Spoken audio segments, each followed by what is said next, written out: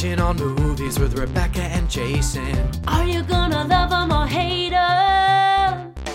Here comes the binge. Hey everybody, welcome to the Binge movie podcast, in which a couple of homos review the latest movie theater releases from our own queer-ass perspectives. I am Jason Leroy. And I'm Rebecca Olarte, and today we have a very special interview that Jason did with the director of Moonlight, Barry Jenkins. Yes. So Moonlight is one of the year's best movies. That's what I've heard. It's been hotly tipped since it first started to be screened for people, and I saw it at Toronto. Ding! Second time I've said that in the new calendar year. I feel like this also came up at the same time that Birth of a Nation was getting bad press, so it was like, oh, maybe there's another option. Right, which is, of course, a very reductive way of looking at it. I'm talking about the media. So. Yes, I know. No, I mean, and that was something that I had on my list of things to maybe talk to him about, but ultimately I decided not to, just because I knew already, that he was going to be like, dude, come on. Some chump at Vulture already It's did a that. conversation that he, that he's aware of and that he doesn't want to have to keep having, Nobody I'm needs sure. to have that discussion. Because it's a deeply cynical conversation that there can only be this one Absolutely. black movie that becomes an awards frontrunner. With that said, that is a real thing. Whether or not it should be, it is a real thing. Right. And Moonlight is certainly in that conversation. And I will say, strictly in terms of comparing the two of them, that Moonlight is leagues and bounds better than The Birth of a Nation. Let me cut in to do a little intro of the movie, and then we'll play the trailer, and then we'll come back and talk a little bit about your thoughts on the movie. Let's do it. Let's hear a clip. So the movie is a timeless story of human connection and self-discovery. It chronicles the life of a young black man from childhood to adulthood as he struggles to find his place in the world while growing up in a rough neighborhood of Miami. At some point, you gotta decide for yourself who you're gonna be. Can't let nobody make that decision for you. You gonna tell him why the other boys kick his ass all the time? What's wrong? I'm good. No, I seem good. And you ain't it. So thanks for letting us play that.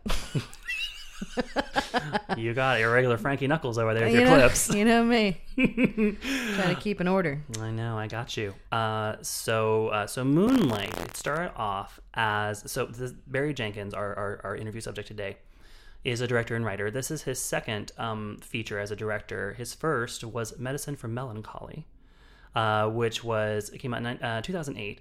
And it was in San Francisco, a huge topic of conversation because it was set here, and it's actually a very ahead of its time story. It's almost sort of like a Black Before Sunrise. It stars Wyatt Cenac, who went on to be on The Daily Show, and it's about a would-be one-night stand between a black man and a black woman that turns into like a day spent walking around San Francisco together and sort of talking about what it's like to be young and black in the city. And so things that have gone on to become much bigger issues in terms of like the dwindling black population of the city, in terms of police harassment of black people in San Francisco, in terms of gentrification and taking over of historic neighborhoods. Like, this is just a check-in in 2008 for what was going on at that point. And it was definitely a movie that had a lot of conversation going around in San Francisco at the time. Outside of San Francisco, it was maybe a little bit less talked about, but A.O. Scott did put it on his 10 best films of the year list in the New York Times. But then Barry Jenkins kind of went away for a while, and then he gradually came to find this project. So Moonlight, it's based on an unpublished play by a MacArthur Genius Grant recipient named Terrell McCraney. And it turned out that both Terrell and Barry grew up in the exact same part of Miami that it takes place in. Oh, interesting. And which is called Liberty City, and it's a very, very rough area. And then not only did they grow up there around the same time, but they both had mothers who were crackheads. Oh. And so they had all these points of connection in their lives. And so even though Terrell was writing from a queer perspective and Barry is not queer, when he read this text, he was blown away, and so he set off adapting it and turning it into this amazing movie. So as you described in your summary of it, it's a story in 3 acts. So we check in with this boy when he's very young, and the chapter is just called Little, because that was what everyone called him. The middle is when he is kind of later in senior high, and it's called Chiron, which is his actual name. And then the third chapter is him as an adult man, and it's called Black, which was a nickname that he had when he was a teenager.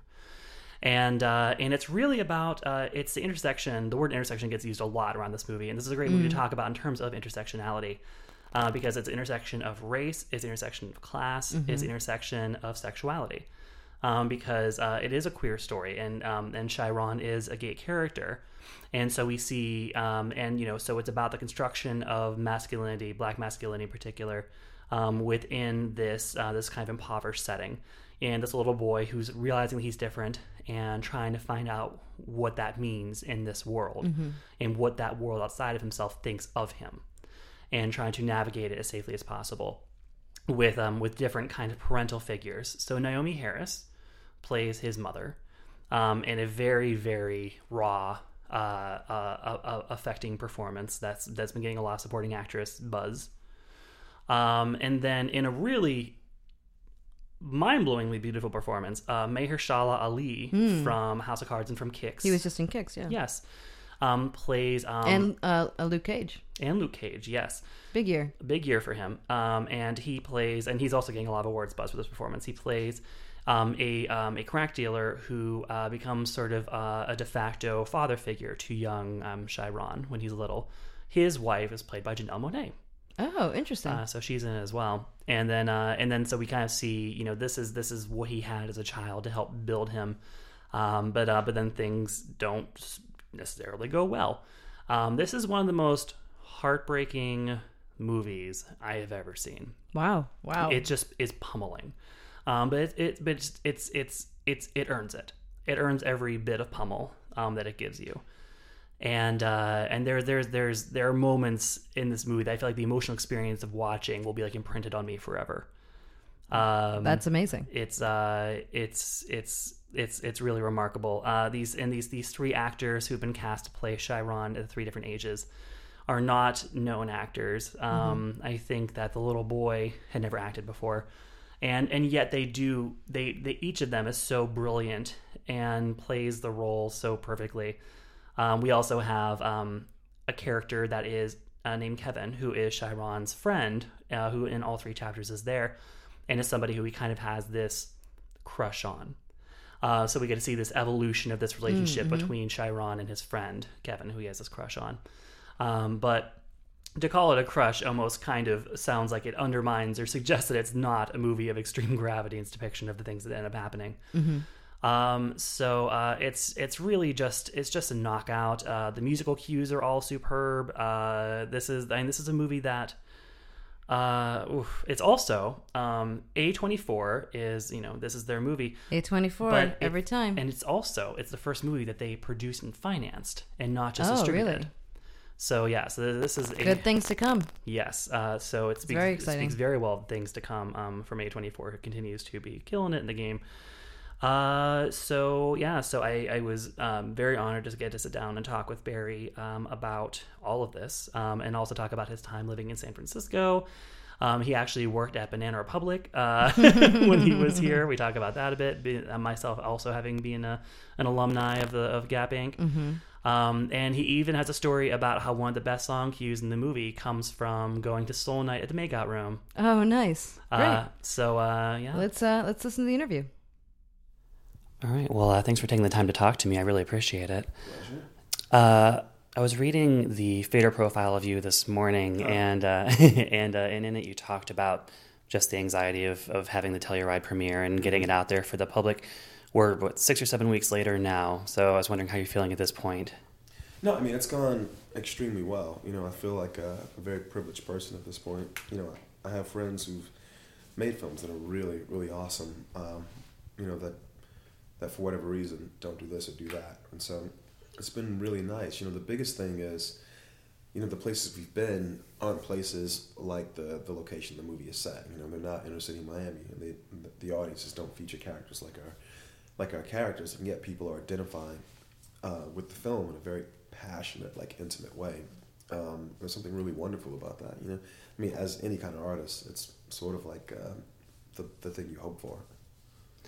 Is there anything that's been especially surprising about the reactions you've been getting so far? Not surprising. I think, just me as an artist, I never think anybody's going to vibe with what I make. So, but that's sort of this thing of self-deprecation and whatnot. But no, again, it's just been the fact that, I've had people from completely different socioeconomic backgrounds than the characters in this film have just like a deep reaction to the movie, these deep levels of empathy. And it's not that it's surprising, but it's just like, it's unexpected, I think, again, any artist, you never expect someone to see that much of what you see in your own work. But the biggest thing is I think people are seeing themselves in the film, despite, not having anything directly in relation to the characters or the story. Yeah, it's, there's always that universality and specificity, and you have your own references you bring to the table when you watch it. I for one, was thinking a lot about Heath Ledger and Brokeback Mountain during the third chapter especially. There just felt like a really deep soul connection between those two. And for Miami, my main reference had always just been the Golden Girls, so now, yeah. We actually scouted the neighborhood where the Golden Girls house was. And I think I got on Twitter and I pitched like a remake of Golden Girls that featured it was like Oprah and Michelle Williams or something. but yeah, it's funny that there have been certain depictions of Miami in television and cinema.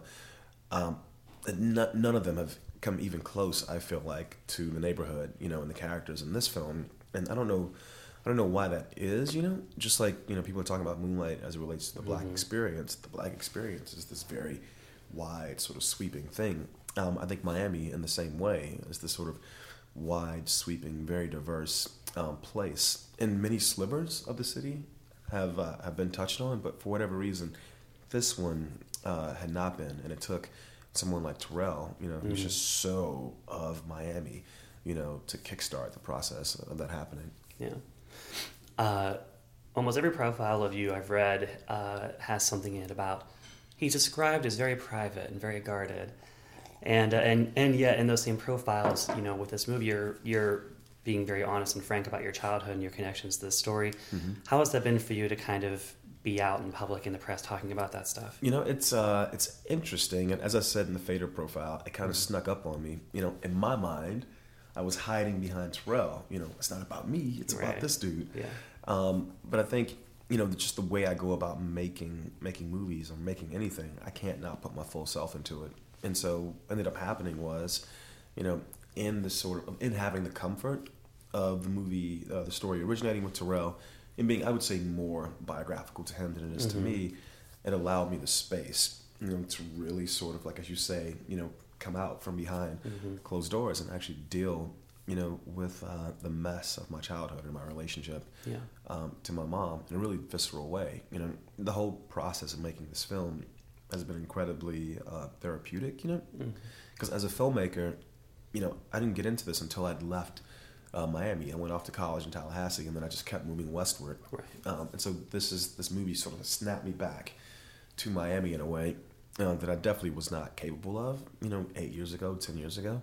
That I just emotionally wasn't ready for. Yeah.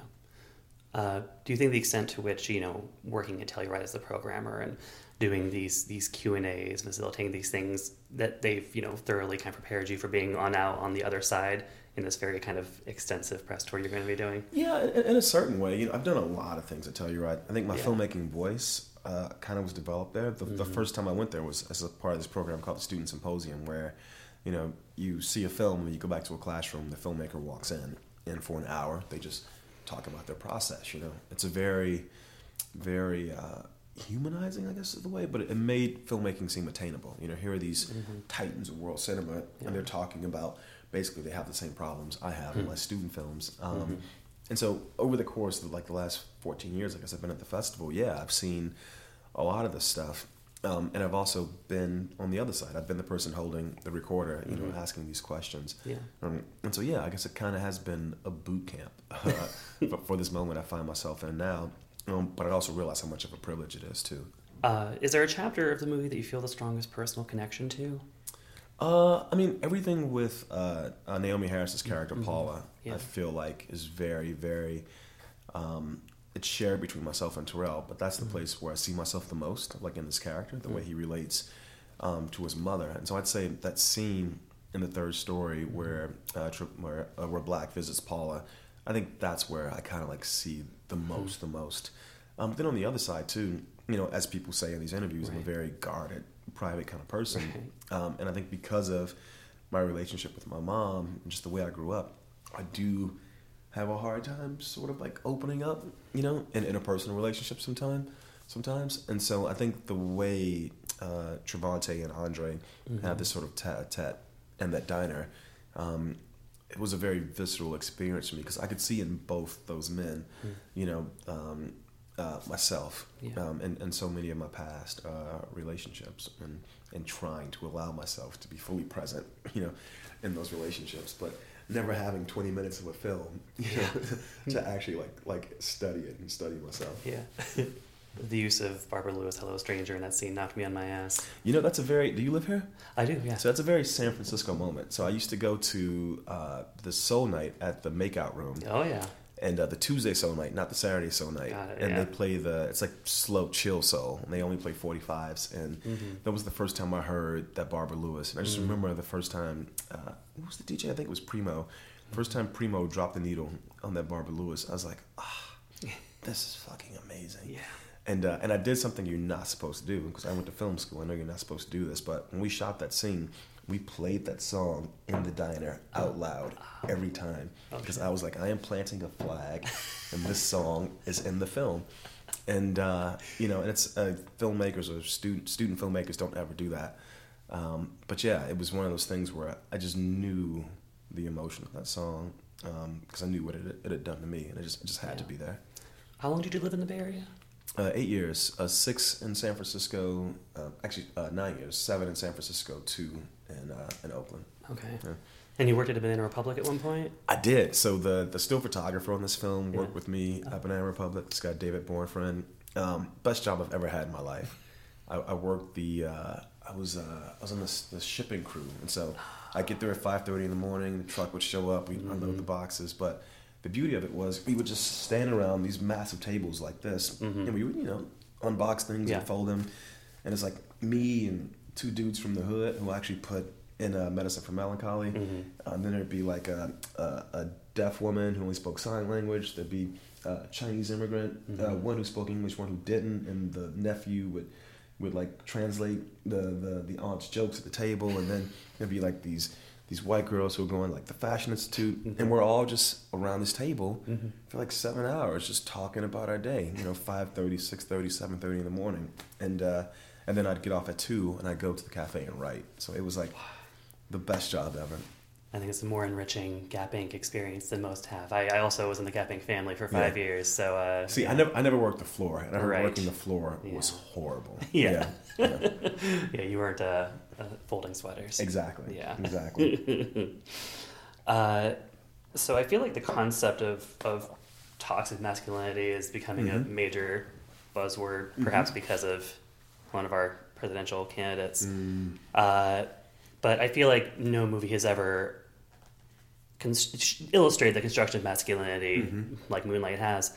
I was wondering if you what connection, if any, you feel to those conversations around like toxic masculinity. No, big time. I think we couldn't have cast Trevante Rhodes, who plays Black in the third story, and not been leaning into the idea of that conversation and just sort of from a psychotherapy standpoint, the ways in which society can sometimes dictate, not only masculinity, but so many different aspects of our personalities, And I think that the movie, we cast these 3 different actors to play the same character, and all this time passes between the chapters.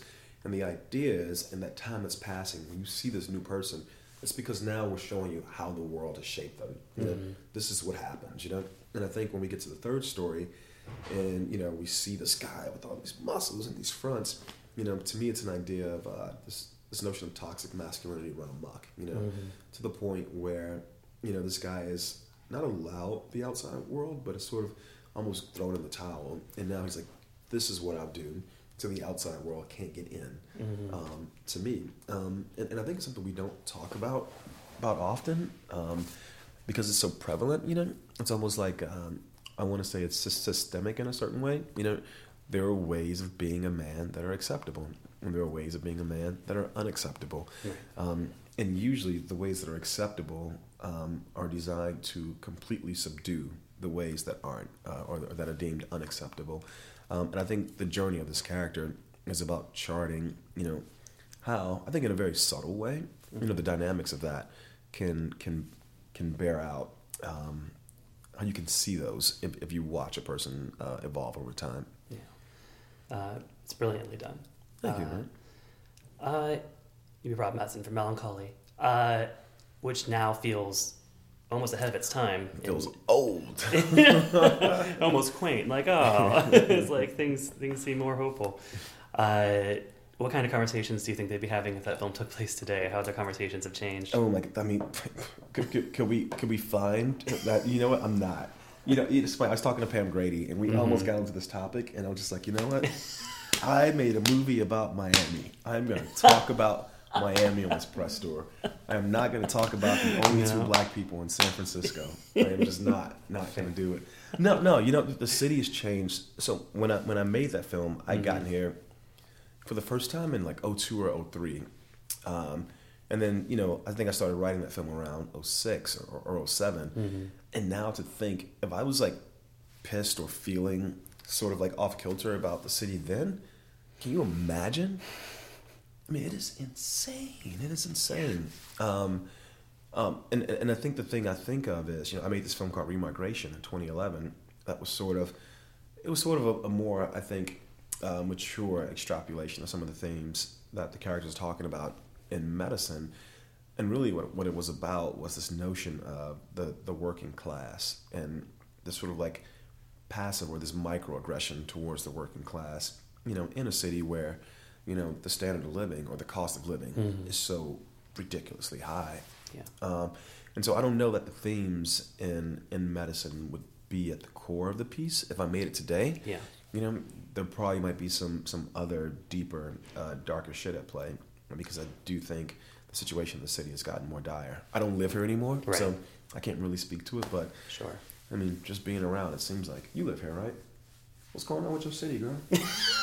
Technically, I'm in Daly City. See? Mm-hmm. So, not really San Francisco. That's right. No, but it's at the end of the day, it's a beautiful city, and it always will be, and people will always want to live here. It's just a shame that for certain very particular reasons, a lot of people just literally cannot. Yeah. No, I've been here since 2005. You got rent control? I do. Good. Yes. Good. Yeah, you sit on that, bro. Golden handcuffs, they call it. Nice. Can't ever leave it. Mm-hmm. And don't let them buy you out either, because that shit, no, not worth it. No, I agree. But let's talk about the movie, bro. I can't, because I know it's going to always happen. I'm going to get drawn into San Francisco housing and politics. I know. And you made a movie that just resonated with all of us so deeply. It's just going to keep coming up. I remember it was the talk of Dolores Park the year it came out. Well, and I heard they were playing Solange in Dolores Park last weekend. I was like, all right, I guess I'm kind of proud of that a little bit. I know. I was going to ask about the Solange album. I saw you tweet about it. I love it. I love it so much. I mean, if that had come out, I mean, it's too contemporary to have been in the movie, but I feel like this movie is made on this, just not influence, but I definitely feel inspired by all these black artists that have been working in the last 5 to 8 years, contributing to this, whatever this thing is that I'm glad to be a part of again. And I think records like Frank's last 2 records, Solange's, I kind of feel like I'm like surfing this wave, and the water is composed of all this other just great art that everybody's making right now. What a delightful interview, and even a little bit of rental advice. Yes. It's wise words. So it was really a treat, and here at the Binge, we can't wait to see what Barry does next, and we can't wait to see what happens when you all get to see Moonlight, and then, God willing, once award season dips into it good and well. This is definitely getting a binge it from you. All the way, it's going to be in the best of the year list for sure. And then can you just run over the release dates real quick? So Moonlight is going to be opening in New York and LA on the 21st of October, and then the following week, the 28th, it will be opening in San Francisco. And then check your local listings if you're outside those cities to see when it comes your way. Awesome. And it's rated R for some sexuality, drug use, brief violence, and language throughout. Thank you so much for listening. We hope you enjoyed that interview. I sure did. And be sure to find Jason on Twitter at Excess Baggage. I refuse to say it. I don't know if you've picked I up on picked that. up on that, yes. And I am at Fight Balance. Well, I won't say that either because I'm not a fighter. So there. And you have terrible balance. Thank you so much. Bye. Bye-bye. Binging on movies with Rebecca and Jason. You made it to the end, that's amazing. There goes the binge.